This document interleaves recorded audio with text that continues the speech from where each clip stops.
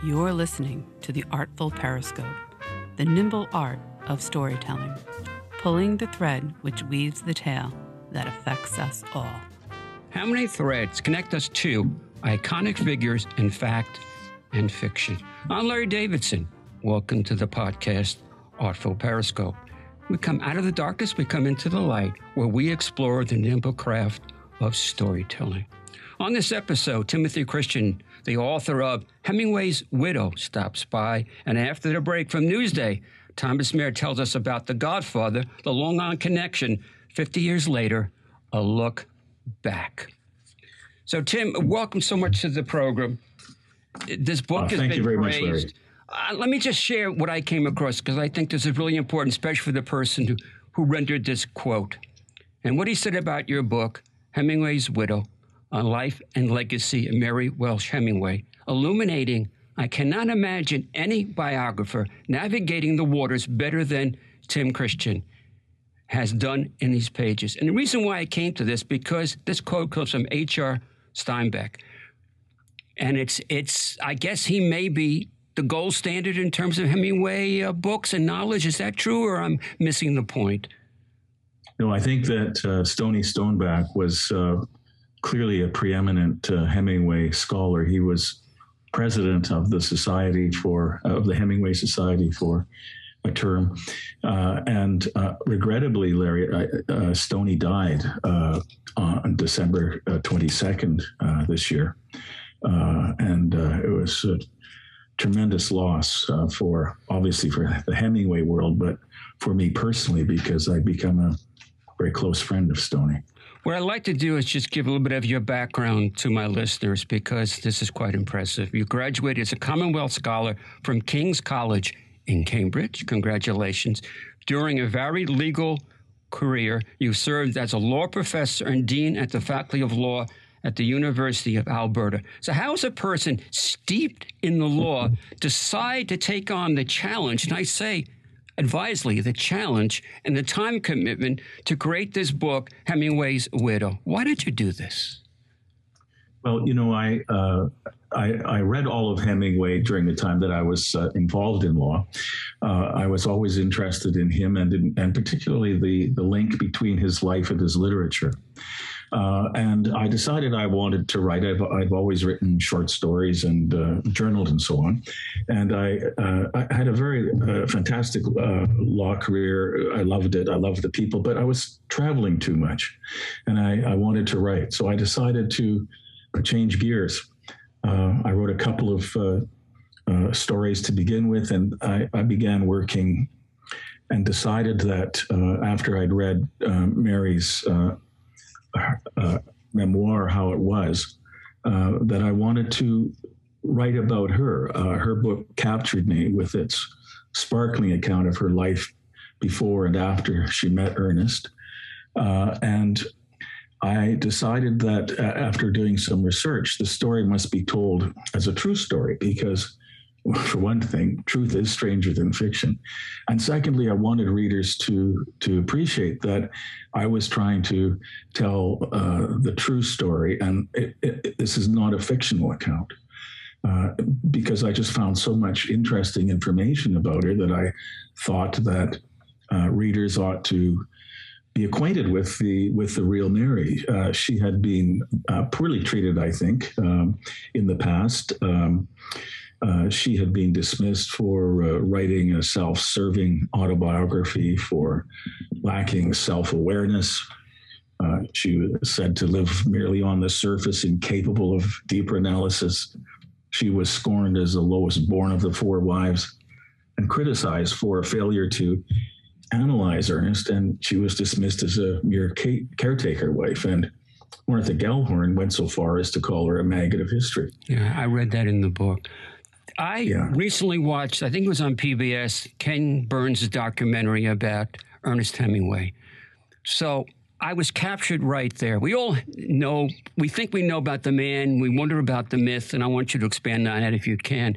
So when we get access to your book, it became so important to me because it kind of broadened the whole scope of his life in her life, and I think you did a great service to her. But she's also open, kind of controversial over the years. She, we'll delve into that, but kind of amplify what I'm kind of raising right now. Well, I think that when you see Ernest through Mary's eyes, you see quite a different person, certainly a different person than I was aware of when I first started. They had a great romantic relationship. I think that Mary loved him deeply and appreciated his sense of humor, his joy, his ability to bring joy to other people.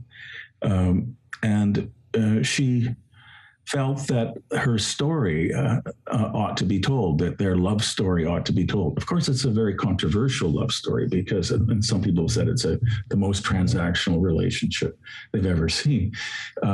There was a lot of give and take, and Ernest was often quite awful to her. And she threatened to leave him a number of times. Right. She wrote letters describing his misconduct, and he did some really quite terrible things to her. But she stayed, I think, mainly because she loved him, and she knew that she was essential to his intellectual life, to his writing. And frankly, I think one of the things that kept them together was a very happy sexual life. And you get into great detail in the book. We'll touch upon that. But is their relationship the classic definition of codependency? They each needed the other. And even though they would admit it to themselves or even to people close to them, that's one of my biggest takeaways from the book. They were codependent on each other. In a sense, I don't know if I can say looking for a safe harbor, but they were both looking for something in the other person. Yes, I think they were. I think that's a very good observation. And I think that what Ernest found in Mary was someone who understood that thing in his head, as he called his creative power. His psychiatrist said that to Mary as well. And he needed her to work, not just to keep things organized for him, but because she typed his work, was the first reader. She suggested revisions. She corrected spelling and grammar, and she was integral to the creative output. So I think he needed her for that. Here's a fascinating question on my part, because Maxwell Perkins is in this book. The great editor, Maxwell Perkins, I believe, yes, from Scribner. And it's still a controversy who wrote The Great Gatsby before, and originally it was called Trimetio. And I'm going to pose the question to you, because it's in the book. How much of Hemingway's books did Mary actually write in conjunction with his editors? I think that she was vital to the process. And the best, there are two examples. One is that she didn't get enough involved in Across the River and Into the Trees. Okay. She had real doubts about that book. She thought the dialogue was silly. She thought the plotting was not well done. She thought it was a terrible mistake to base the character Renata on Adriana. But she decided not to get too involved in it. On the other hand, in Old Man and the Sea, she was very involved. She read that book every night, as far as Ernest was able to manage to get to in a day. She'd read it from the beginning, type it from the beginning. She made various suggestions for changes. But the most important thing she did, I think, was to persuade Ernest that the old man, Santiago, ought to survive. Right. Ernest writes to her while she's away, saying he needs her to get back. He needs her to watch. He needs to watch her reading the book. And when she returns, she reads it every night again. And she's afraid that Santiago is going to be killed. She's afraid that Ernest is going to kill him off, because that's the easiest way to end the book. But she pleads for Santiago to survive. She told him that she didn't pretend to be a writer. She said, you're the house writer, Lamb.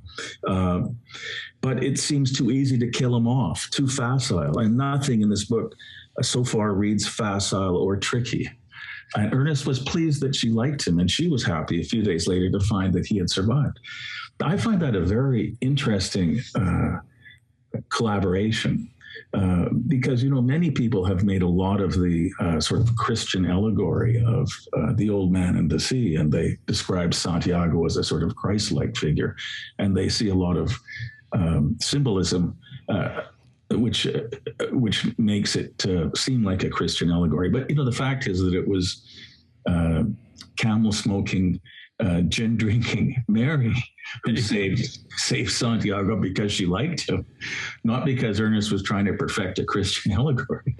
If you're just joining us, this is the podcast Artful Periscope. I'm the host, Larry Davidson. My guest is a terrific writer of Hemingway's Widow, The Life and Legacy of Mary Welsh Hemingway, Tim Christian. I shorten your first name, Timothy, if you don't mind, for conversation's sake. No, that's perfectly acceptable. In fact, only my mother calls me Timothy. Yeah, my mother was mad at me. She used to call me Lawrence, and it's the only time I would ever hear that name, Lawrence. So I totally relate to the fact that when you hear your given name coming from a parent, you're probably in trouble. You did something wrong. But you did a lot right with this book. And I want to touch upon the war years of World War II. They were both journalists. In fact, she was a very well-respected journalist. You mentioned the other wives and what their role was. What was lost in the whole conversation, which you bring out in the book, she was a terrific journalist covering World War II. But what captured my attention, her approach to journalism during the war, and Ernest Hemingway's approach to journalism in the war, especially was boots on the ground in a sense when he was in Germany. And I think you know where I'm going, but you can take it from here. He kind of brought in his skill as a writer and embellishing what his role was. Am I correct in kind of raising that question? I think you are. I mean, I think that if you compare Mary and Ernest, it's interesting because Mary was a hard-headed journalist. She worked her way ahead in journalism, and she worked every day. She wrote stories for the Daily Express in London under her byline, and she covered interesting stories, and she was sort of in favor of the underdog. And when you read her stories, you see her championing these people who are sort of victims of the coming war against Germany. And in each of her stories, she manages to bring in a human element that makes it resonate. So you remember the stories. You remember the story of the bum who found a £5 note and turned it into the police. The police then were going to offer. He found it. They offered him a job. He didn't want a job. He wanted to go back on the road. That's a sort of Mary story. She would find these interesting human characters and bring them to life in her short pieces. Right. And she's really a terrific writer. Now, Ernest, on the other hand, Ernest was a fiction writer, and I think that I think part of the magic of him was that he could look at a scene and remember it a long time later, write it in a way that transformed it into something extraordinarily interesting. But it wasn't really hard-headed or fact-based journalism in the way that Mary practiced it. And one of the really interesting discoveries, I think, is the view of General Buck Lanham, or Colonel Buck Lanham, as he then was. As you know, Ernest was embedded with Buck's regiment in the fight through Germany. And Buck later had a chance to look at the letters that and the articles which Ernest wrote, and he told Carlos Baker, the ultimate official biographer of Hemingway, that Ernest just wrote a pile of crap to Mary in those days, and he couldn't understand this chest beating. And why was Hemingway bragging in this way? Why was he distorting his role? And if you read Hemingway's accounts, his journalistic accounts, he centers himself in every battle. It's always Hemingway's playing actually quite a critical role in the outcome of the battle. I mean, one of the most interesting examples is the Normandy invasion, when Hemingway's on a landing craft. They're making their way to the beach. The captain of the landing craft loses his map overboard, but Hemingway has memorized the map, and so he's able to identify the landmarks and guide the landing craft to the right beach. It's, possibly that happened, but it happens over and over again in his Collier's pieces. He's always in the center. It's always, Hemingway is just seeing this incredible historic event when you doubt whether he was really there or that it happened in that way. And Buck Lanham says it's just all made up. It's not true. He was never even at the Battle of the Siegfried Line, for example, even though if you read his account, it sounds like he's right there dodging bullets. Now, people can't see us. We're on Zoom, but it'll only be audio version when it's finished. But I'm smiling because you said the word that's kind of stuck in my brain, and not many things really stick, but that's the word embedded. But you want to talk a little bit about, you said she was very sexual, her relationship during the war years in London with Irwin Shaw, who she said, in case I'm misreading the book, best sex she ever had was with Irwin Shaw. Is that correct? That's correct. Well, she said to Bill Walton that he was the best lay in Europe. And Irwin Shaw was 14 years younger than Ernest, muscular, good-looking guy. I mean, he was very manly, and he was, I think, very attractive to her. And indeed, I think she would have preferred to marry him over Ernest, but he was not prepared to give up his wife. He went back to his wife. Right. But they had a very hot relationship, which Ernest knew about, and Ernest was jealous of. And we see that in a number of occasions. I don't know if you have time to watch many movies, but one of the movies that I liked from Woody Allen, I liked a bunch of them, no matter what people think of him these days, was Zelig. And this book, in my mind, is Zelig in the real world, because all the people, the multitude of people that Mary interacted with, Ernest interacted with, and all the names I kind of recognize throughout history in your rendering of writing this book, there's one person I do know, or did know, Pete Hamill. Pete Hamill is my all-time favorite, the most generous man I ever met. His IQ is about 1,000 places above mine, but I always remember him coming into my TV studio multiple times, and before the recording of the interview and after, he spoke to everybody on the crew and gave them as much time as they ever wanted. This man was so gifted and so generous. I just had to throw it out there because there's one mention of Pete Hamill in the book referencing, I guess, the biography that Hockner wrote, A.E. Hockner, which he disagreed with. But that's also an important person in the book. But I just had to put it out there because all these names, all these things you write about are so fascinating. But I did have a chance to sit down with one person in the book, and that was Pete. So thank you very much for the Pete Hamill mention. That is interesting. That is very interesting. I loved the period. That's one of the reasons I was drawn to it. I just loved those people and the lives that they led. And seeing how they interacted with each other is fascinating. You mentioned A.E. Hockner, what an amazing guy he was, and what an important role he plays in the book. You got a dog in the background. What kind of dog is that? I apologize.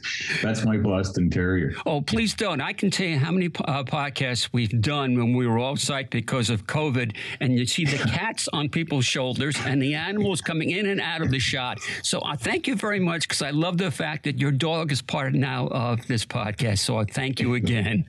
His name is Sydney. All right. So there's so many places I can go, but I want to go to the Cuba years, because the time they spent there, how is it pronounced? Finca? Is that how it's pronounced? The Finca Vigía. Yeah, okay. So that is so interesting. Once again, talking about all the Zelig moments, their interactions with everybody came through there over the years. Castro, family members, people that another person in his life who was he was involved with much younger than him. Josephine, was that the one? Adriana. Adriana, thank you very much, Adriana. So let's kind of flesh that whole thing out, because Cuba is still a very mystical and magical place even to this day. And his years there were special to both of them, as well of all the people that came in and out of that time frame when they were in Cuba. Well, Ernest moved to Cuba because he found that it was a place where he could work. He wasn't famous there. He wasn't harassed by the press. And he went there first with, and Martha came soon after. Martha Gellhorn came soon after, and Martha didn't like staying in Havana. And as a result, Ernest bought the Finca Vigía, the Lookout Farm, which is it's not a ostentatious place. It's very nice, but not fancy particularly. And so he lived there and lived with Mary there for 17 years. And it's a magnificent center for his creative life. Of course, he was able to write in the early morning, standing before his bookcase. Mary constructed a tower where he could escape to get away from visitors. Pilar, his beloved boat, was close by, and they could get away on the lovely water and cruise to a place they called Paradiso. Right. Which they would swim in this beautiful water, fish. They would eat lovely meals on the boat, and people would come and visit them. So really, everyone came through. Ava Gardner apparently swam nude in the pool at the Finca, and really all of the significant players in Hemingway's life came there. Max Perkins came to fish. Charlie Scribner came to fish. Buck Lanham and his wife visited. It was a marvelous place, and it still is to this day. I've had the opportunity to visit it, and it is a magnificent place. It was very important to him. He had a very large library there, and when after the Fidel Castro revolution, he had to give it up, and it was a huge loss, I think. So we all know about what happened with the Bay of Pigs and JFK. There's another part of the book that's really, really interesting. And I'm kind of jumping around, so you can kind of pull me back if you like, if I'm going off on a side road. She's at a White House dinner, sitting next to JFK. And of course, she had known Joe Kennedy Sr., because I think she interviewed him, interacted with him during the London years when he was there during the war. Yes. And she's talking to Kennedy and kind of saying, what's the story with Bay of Pigs? And these people are really nice. And what did you do? And he has to listen to her. And I don't know if it's a diatribe, but as soon as she finished speaking, he turns away from her and starts speaking to the person next to him. And I think you captured that so well about the interconnections of people throughout history. Kennedy Sr., JFK, besides Ernest Hemingway and everybody else. And I really just sat back and thought about that scene. If I was a fly on the wall, I would have loved to have been there in that time frame of history. Yes, that was a very memorable evening. It was a dinner for Nobel Prize winners. And Kennedy, I think Kennedy was very nice to Mary. He greatly admired Ernest, and I think that must be the reason. So Kennedy sat between Mary and Mrs. Marshall, the wife of George Marshall. Mary had decided that this would be an opportunity to raise with Kennedy her concerns about American policy with respect to Cuba. She was strongly opposed to it. She believed that Eisenhower ought to have visited Cuba, that they could have kept it within the American orbit, and that they simply made terrible mistakes. And so she just laid into him. And, she was a very brave person who was used to dealing with strong military leaders. She knew Eisenhower. She knew Churchill. She had talked to all of these people, and she just laid out for Kennedy what she thought he ought to have done. He found it outrageous. He was perplexed. He later told Bill Walton that he'd never received such foreign policy advice in his life in that matter, that Mrs. Hemingway just kept talking at him. And if he hadn't had the other lady sitting next to him, he would have had a terrible, miserable evening. He was able to turn to Mrs. Marshall and escape from Mrs. Hemingway. It's pretty clear that Kennedy was very upset by what she said, and Mary didn't know, and in fact, none of us would have known at that time that Kennedy had really basically blown the Bay of Pigs operation by failing to provide adequate air cover. So it must have been terrible to him to have this woman who had successfully negotiated with Castro herself proposing to him that he might want to send her into Cuba to talk to Castro on behalf of the U.S. She couldn't possibly have known how unwelcome that was. But it didn't. She was also somewhat, you might say, insensitive, because right. she just plowed ahead. I don't want to get too personal, because this is not about me, but I've known 4 people who've committed suicide. And one of my previous guests is Jennifer Murphy, who wrote a book about her experience about EMT during a lot of time in being in COVID era. And it's also published by Pegasus Books, like you are. And she had to take a class, and the instructor said, and this, I still think about this, people who are thinking about suicide don't really want to die. They just don't want the life they are living. And obviously, Hemingway was in the hospital. I think the second time he was put in the hospital dealing with his deep depression and suicidal thoughts, and he was discharged the second time, and shortly after, he killed himself. Ironically, with a shotgun he bought many years ago in Italy, was the same double-barrel shotgun that he ended his life with. Why didn't Mary cover this up and come up with an alternative explanation? I think she was trying to save him from the stigma of suicide.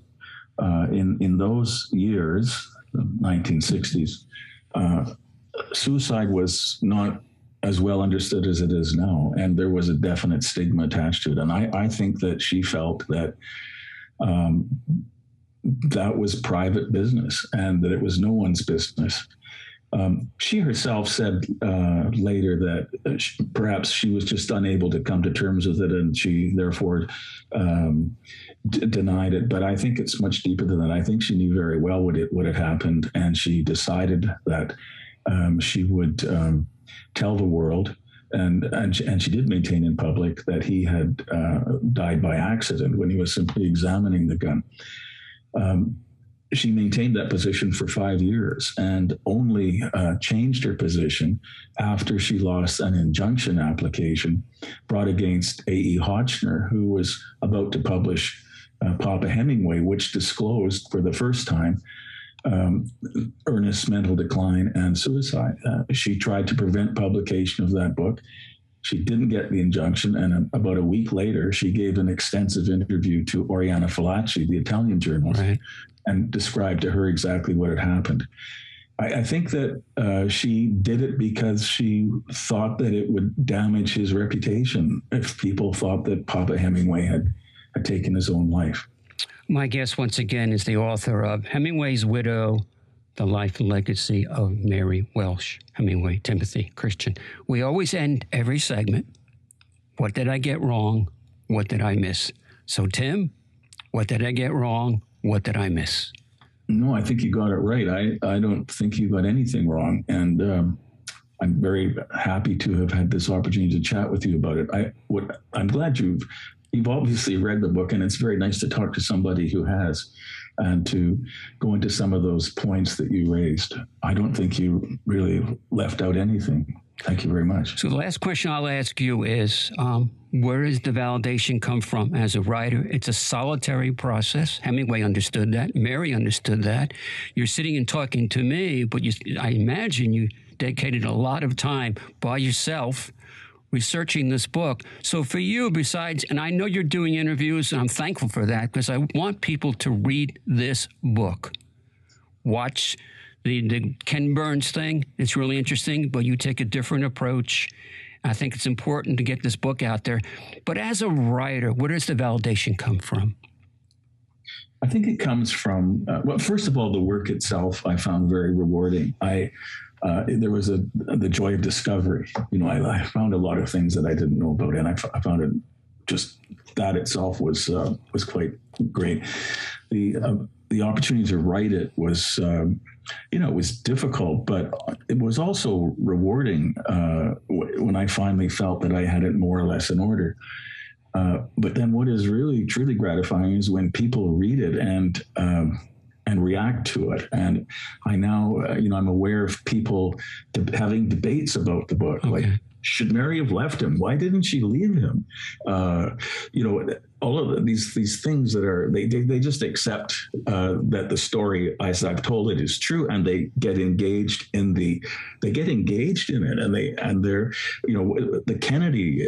Why did she do that? I mean, why would she lip off the president? Why was it so important to her to speak to Kennedy in that way? Or how did she really deal with Castro?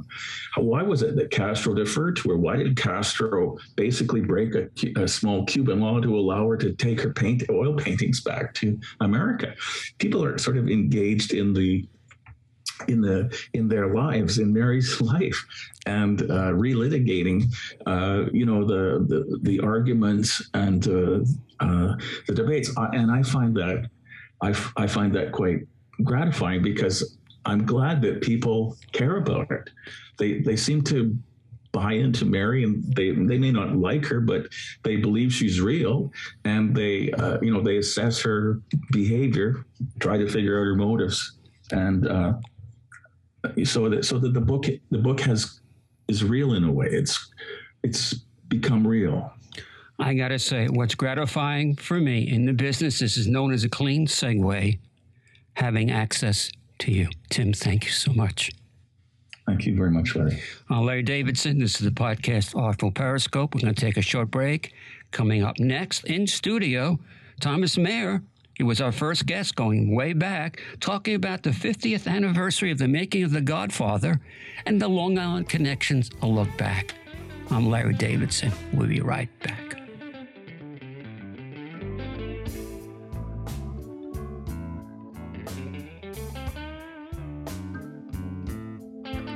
The Artful Periscope is brought to you by Larry Davidson Productions. To learn more about Larry, previous interviews, and further content, visit LarryDavidsonProductions.com. I'm Larry Davidson. Welcome back to the podcast Artful Periscope. Joining us in studio, he's back from the first episode ever from Newsday, Thomas Mayer. It's great to see you again. Larry, thank you so much for inviting me. I really appreciate it.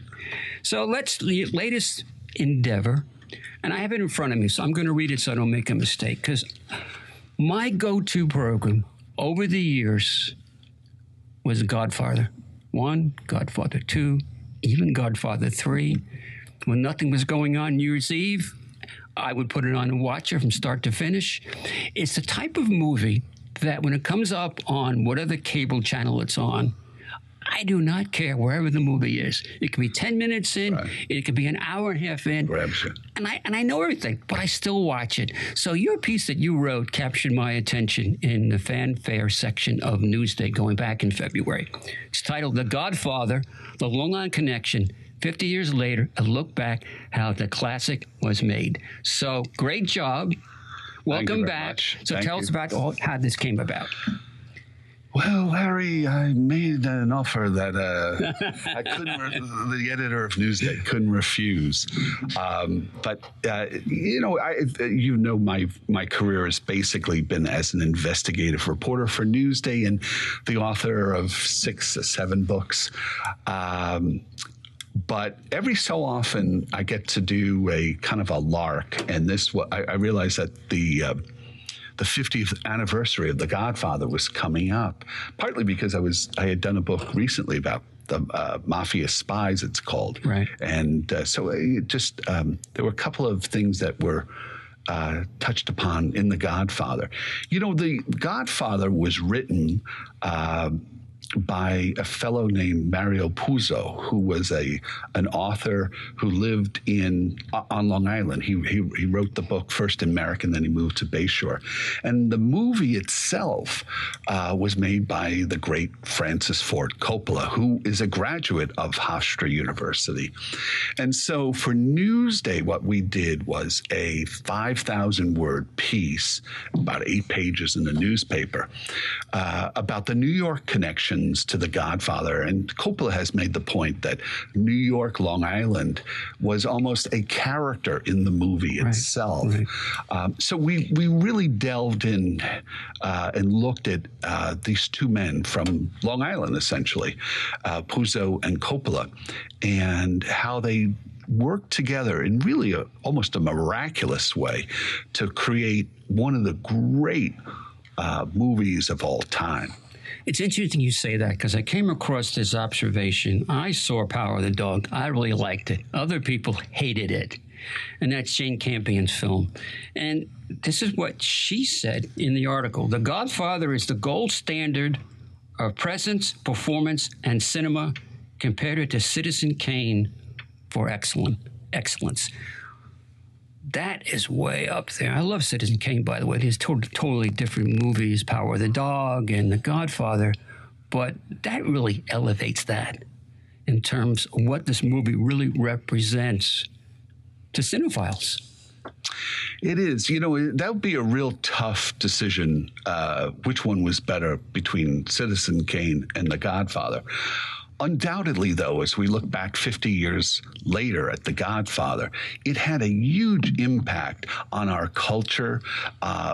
It somewhat romanticizes organized crime, but Coppola would be, if he was sitting here with us, I think he would particularly say it was a family drama. It was the family that very much caught his eye, and the story, as he said, of almost an ancient type of story of a king with 3 sons and the matter of succession in general. In fact, we see that in that HBO series, Succession, with a king and his 3 children and what's going to happen there. So the impact of The Godfather on cinema, but on our culture at large, can't be overestimated. I think that as a breakthrough film for Italian Americans too, I think it's very important. Yes, you know, before then, gangster films, it was usually non-Italians who were in those films. Edward G. Robinson and a number of other folks. In fact, just before The Godfather, I just watched again Key Largo on Turner Classic Movies. Right, with Humphrey Bogart. And there was one just before The Godfather with Kirk Douglas. Coppola was hired partly because he was an Italian American, but also because Coppola wanted to make sure that a lot of people in the cast, Puzo himself, were Italian Americans. So I think it really reflected in a lot of nuanced way the Italian American experience. That is not to say that Italian Americans are gangsters or anything like that, but I think it's really the broader story about immigration, about capitalism, about trying to make it in America, and the fact that the Corleones were involved in criminality. It's the unfortunate route. Most Italian Americans, like most immigrants, are engaged in very legitimate endeavors, but it really makes this film even more tasty, I guess, the fact that it's gangsters, and it adds those different dimensions to it. So I'm a baby boomer. So the people older than me, there are a lot more people younger than me. So for the baby boom generation that loved this film and our reactions to that, does the younger generation have a different look if they watch millennials and whatever the categories are in? They watch the film and say, boy, was that politically incorrect, and the N-word and this and that, and how people were misogyny and everything else that may have gone on. So from my perspective, I understood the time and tenure. For other people in different age groups, would they react differently today to watching the Godfather trilogy? Well, that's something that we really wanted to address in the Newsday story. And, starting with the first part of your question there, not only did we do a print story for Newsday, but I did a 12-minute documentary, kind of a mini documentary about the making of the Godfather and the New York connections and such. And as part of that, we went to Hofstra University, where Coppola had attended school, but they also, in their archives, have a whole section about Coppola and what he was like as a young man and such following his career. We also interviewed people at Hofstra, young people. And it's interesting because the biggest surprise for me personally is because I am a baby boomer. The Godfather was such a big thing when it came out that it seems to be known by most baby boomers. I was surprised to find out that many younger people, particularly younger women, have not seen the film, although we certainly found a few who had. I am the father of 3 sons who are in their 30s now or close to it, and they have seen it plenty of times, and their friends have. But I am surprised that there was a generational difference with The Godfather. And I guess 50 years later, when you look at the film, there are things that do date that film. Right. Certainly, as you mentioned in the second part of your question about things that certainly would offend sensibilities, I think even back then, but certainly by today's standards.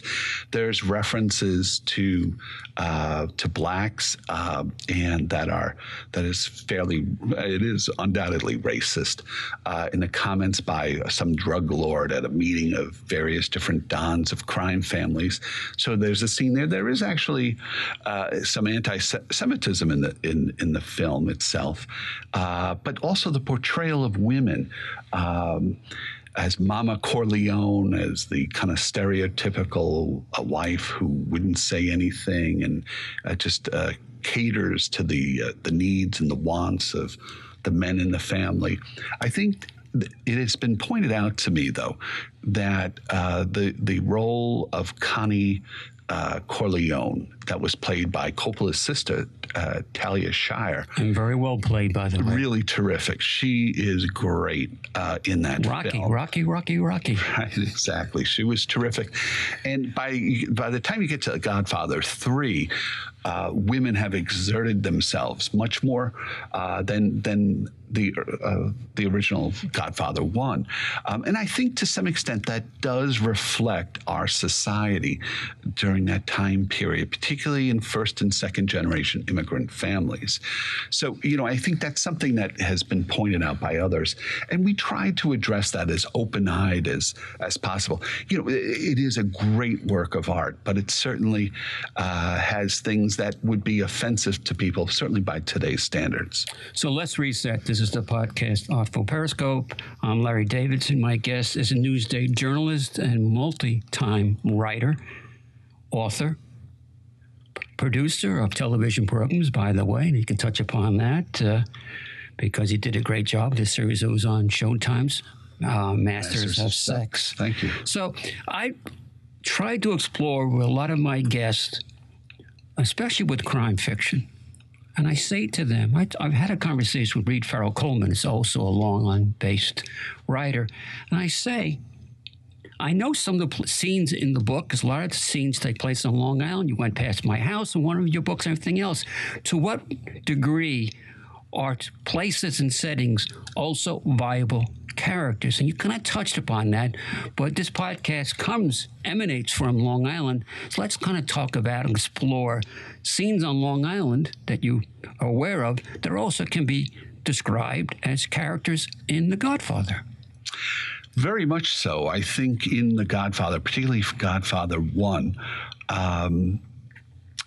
the the role of Long Island is synonymous with the family, the Corleone mansion and such. And it's funny because in the novel, the Corleone home is based on Long Beach, and it's based upon Puzo's novel, Mario Puzo's novel.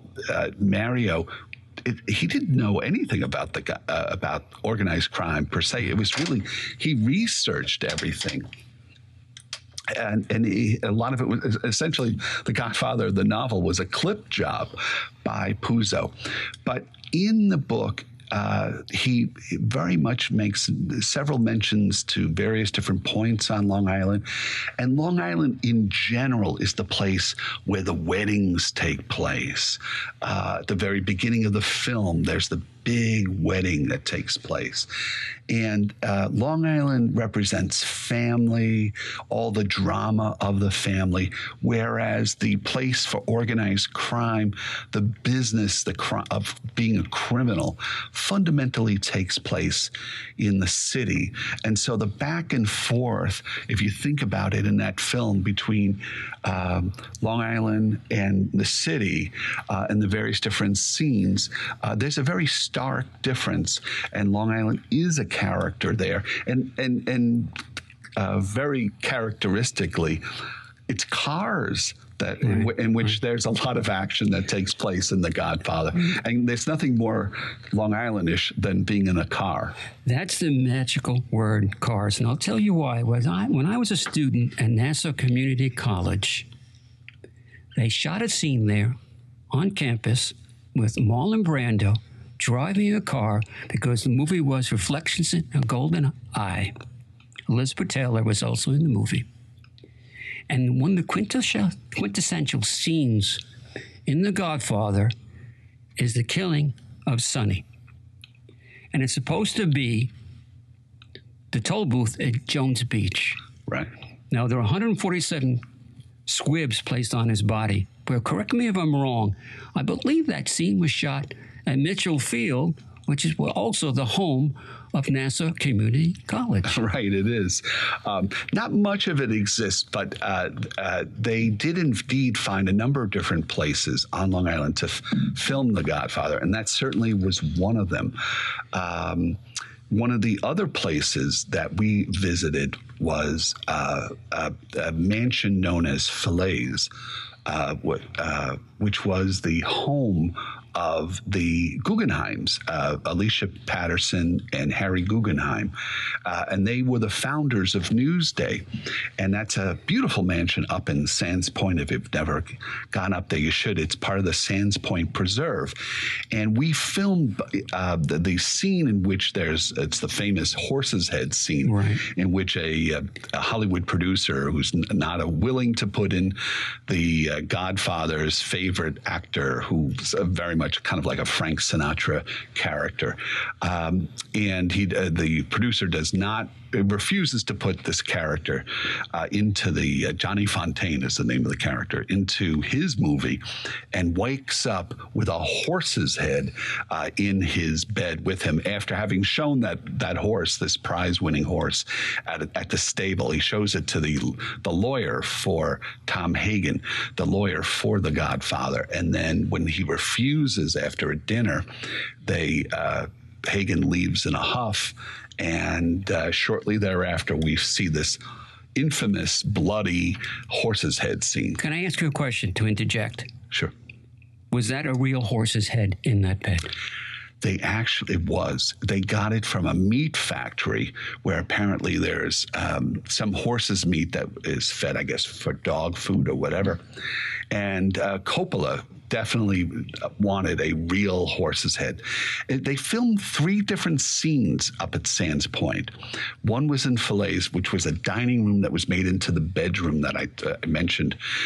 There's also a dining room, or living room that was made into a dining room, where the scene with the producer and the lawyer for The Godfather it was filmed there. But we also went out to the stables where the horses were kept, and there was a scene that was filmed for The Godfather there. And frankly, one of the few things that I really did not know going into this, that was kind of a sidebar, was the Guggenheim stables. This is, again, part of Harry Guggenheim's home. I did not know that Newsday's owner actually had a Kentucky Derby winner called Dark Star in 1954. So we kind of flashed that in our documentary. But we went to those same stables. They're still operated today. If I remember, Dark Star was an upset winner of the Kentucky Derby. 47-1, I don't know that odds, right. But I remember that going back, and I was very young. That was a major upset in the Kentucky Derby. 1954 it was. All right, going back. Yeah, so we touched upon your book becoming a movie called Masters of Sex. Yes. Correct. Yes. So you understand casting. Yeah. How important was the casting of this movie? I'm going to mention a few names, and that's the big names. Marlon Brando, who nobody trusted because he was a wild card and everything else, and he could be very, very difficult. James Caan, who's very interesting as an actor to this day.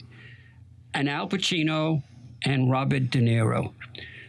How did this cast come together? And I may have misstate this, but I believe that De Niro was up for another role in Godfather 1, and he had to do another movie.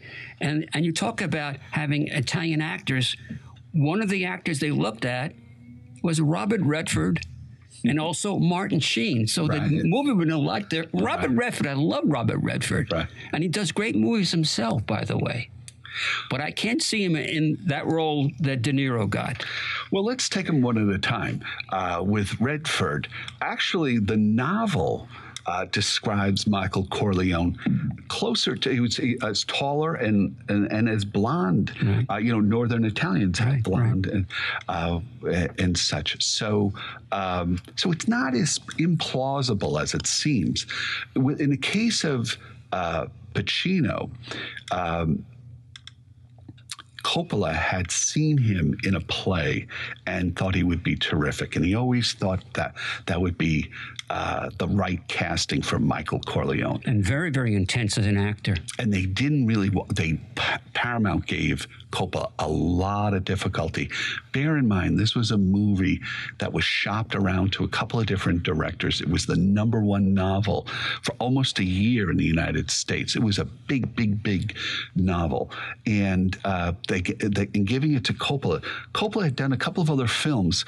He had shared in an Oscar for Patton. He wrote the screenplay for that. George C. Scott, great film. But he was a young Turk, and so he was still very much untried, and but he insisted on Pacino. Now, those who have watched The Godfather, they may see the Bronx scene. In fact, for our Newsday documentary, we went up to the restaurant up in the Bronx where they filmed a very important scene in The Godfather. It's when Michael Corleone, the son who the Godfather had hoped would be the legitimate one, the one who would be, the senator and whatever that he talked about someday, and he winds up becoming the replacement for the Godfather.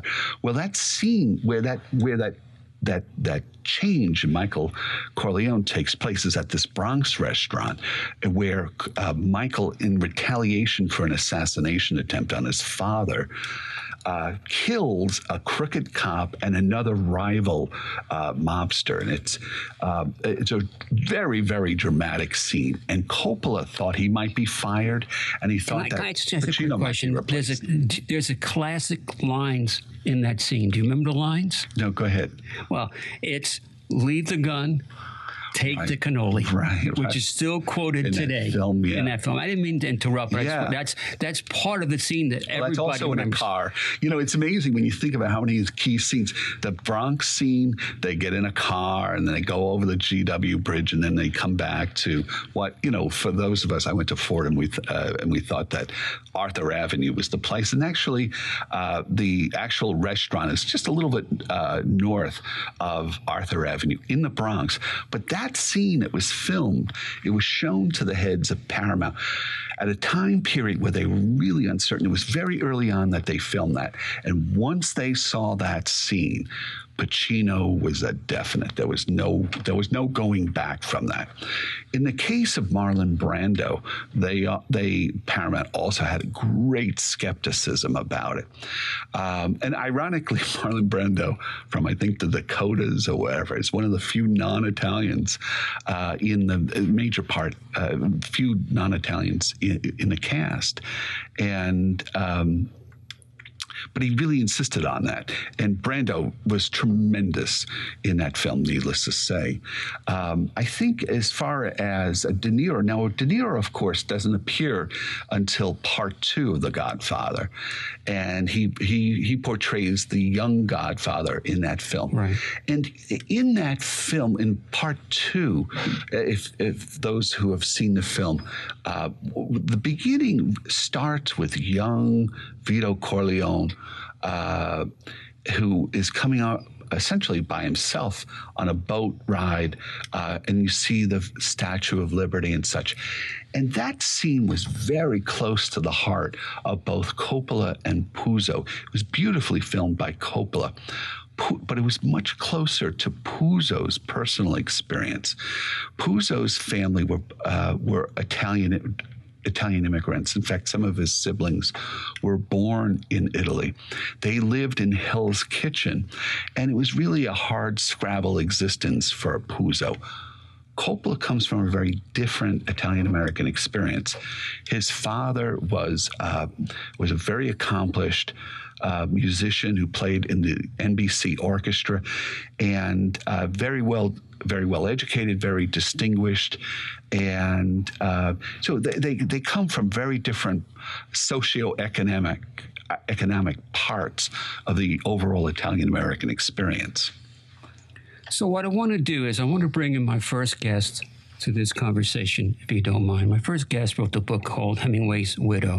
And there's a scene in the book, which we talked about in the first segment, where Mary Hemingway is sitting next to JFK at a dinner. And, of course, she spent a lot of years in Cuba. And this is after the Bay of Pigs happened. And she says to him, these are wonderful people, and what happened with the Bay of Pigs? You got to take a different look at this, because I understand it maybe better than you do. You wrote a book that we talked about. It's also quite interesting, if you don't mind talking about that. And that's The Mafia Spies, which kind of touches upon that time frame, Bay of Pigs, what's going on, and after the fact, trying to assassinate Fidel Castro. Well, we live in a time period right now where you see what's going on in the Ukraine, and you see the freedom fighters fighting the Russians. And the Russians were a big part of Mafia Spies, because two things happened in their late 50s. Essentially, two satellites happened. One was Sputnik, and that scared the bejesus out of the American government. The fact that the Russians had an object up in space. We didn't have anything up. This is way before the flight to the moon and such, the moon launches that we had. So the Russians were the first in space, but the other satellite was Cuba. It was a political satellite. And a lot of people kind of cheered on Castro and thought he was a freedom fighter and thought he was a force for democracy. And he turned out, very unfortunately, to be a despot. Very clearly, and he became a puppet of the Russians. And the Russians taught Castro essentially how to set up a spy system. One of the big revelations in Mafia Spies is just how much Castro was not only able to set up a spy system in Cuba, but also in Florida. The essence of my book, Mafia Spies, is about two gangsters, Sam Giancana and Johnny Roselli, who were hired by the CIA to kill Castro.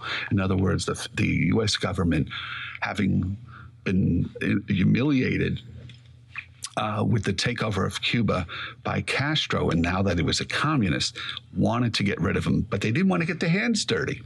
And so they decided to reach out first to Roselli, who was essentially the mob's guy in Hollywood and Las Vegas, right, and then to Giancana, who was his pal, Giancana, was the head of the crime family in Chicago, which was huge. I mean, we talk about The Godfather, and that's in New York. There's 5 different families. In Chicago, it's one family. It's euphemistically called the Outfit in Chicago, and Al Capone was a big part of it. He was the head of that. There were other people, but then Sam Giancana, and so it's the story of these 2 very different men, 2 gangsters who are hired by the CIA to kill Castro. And what happens in that whole story is quite amazing. So your lovely wife is here. Yes. I'll invite you to come in because it gets me a chance to say hello. We usually about 2 years in between there, Joyce. Every time I see her. But Joyce, it's wonderful to see you again.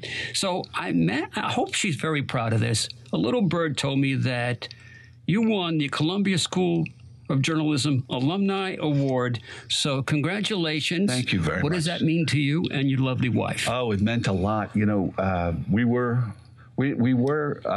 going out then in 1982, but we were not yet married. We got married in 84. You know, Columbia Journalism School is the great journalism school in the country. And to be the winner of an alumni award 40 years after I graduated, I'll be getting it later this month, is just a great honor. It means an immense amount to me personally. I'm the first one to go to college in my family. I went to St. Anthony's High School. I went to Fordham University. I worked for a couple of years. I didn't get in to Columbia the first time. I was on the waiting list, and I reapplied. And you know, there's always an embarrassment where you say, "Oh, I didn't get in. Well, maybe I should just give up. Maybe I should, whatever." And but I did get in, and I did well. In fact, I won the documentary prize at Columbia Journalism School. We sold the documentary to Channel 13. I wound up getting an internship at the Chicago Sun-Times. I worked there for 2 years until Rupert Murdoch bought the paper. And then 3 of us from the Sun-Times came to Newsday, and I am in my 38th year at Newsday. So it's been quite a ride, but getting that alumni award to me is, just really terrific. It's something that it means a lot in a way that you can't express. But it's towards, hopefully not the end of my career, but towards the latter half of my career, I would assume. And it does reflect my work at Newsday, certainly, my investigative work at Newsday, the books that I've written, and also some of the television work that I've done for News 12 as well. We've won an Emmy recently for a documentary and such. So it's kind of a 3-legged stool, if you will, in getting that award. So since you've been here, going way back to the first episode, we've added a new segment, and we've got 2 minutes left. And the segment is, what did I miss? What did I get wrong? So feel free to respond. What did I miss? Only 2 minutes. That's the first person said that. I love that. So, but you only get 2 minutes to hammer me, but feel free. Well, if you're talking about, my wife Joyce is here, and somebody recently asked me, when you write the first draft of the book, how close is it to being the final product?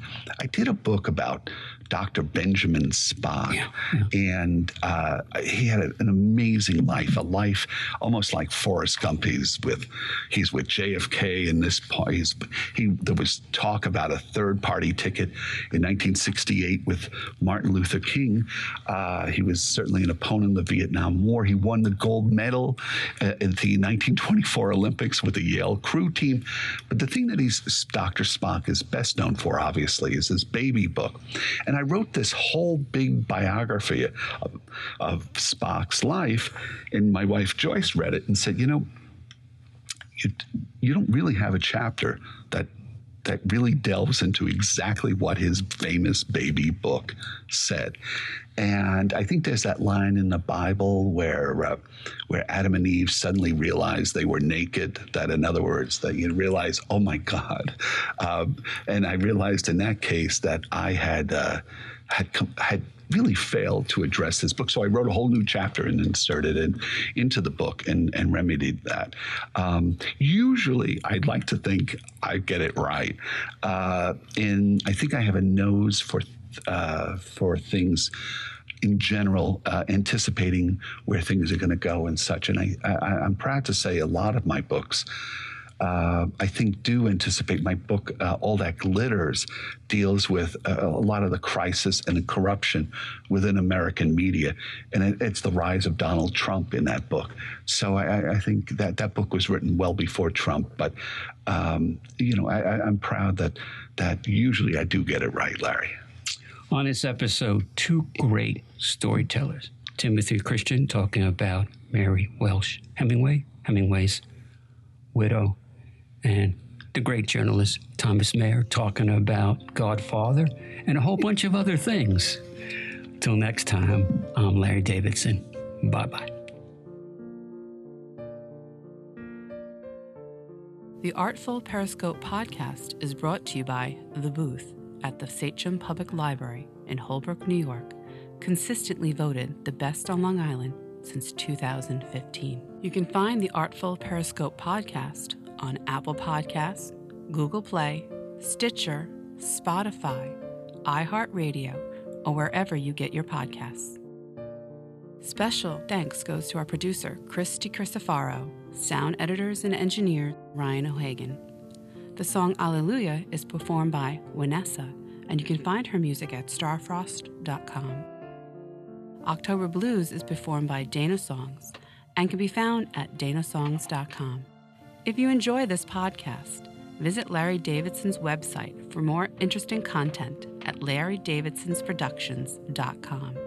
You can also find out about other author-related events by visiting Sachem Public Library's website at sachemlibrary.org. Join us next time as we pull the thread which weaves the tale that affects us all. Tired to her kitchen chair, she broke your throne and she cut your hair.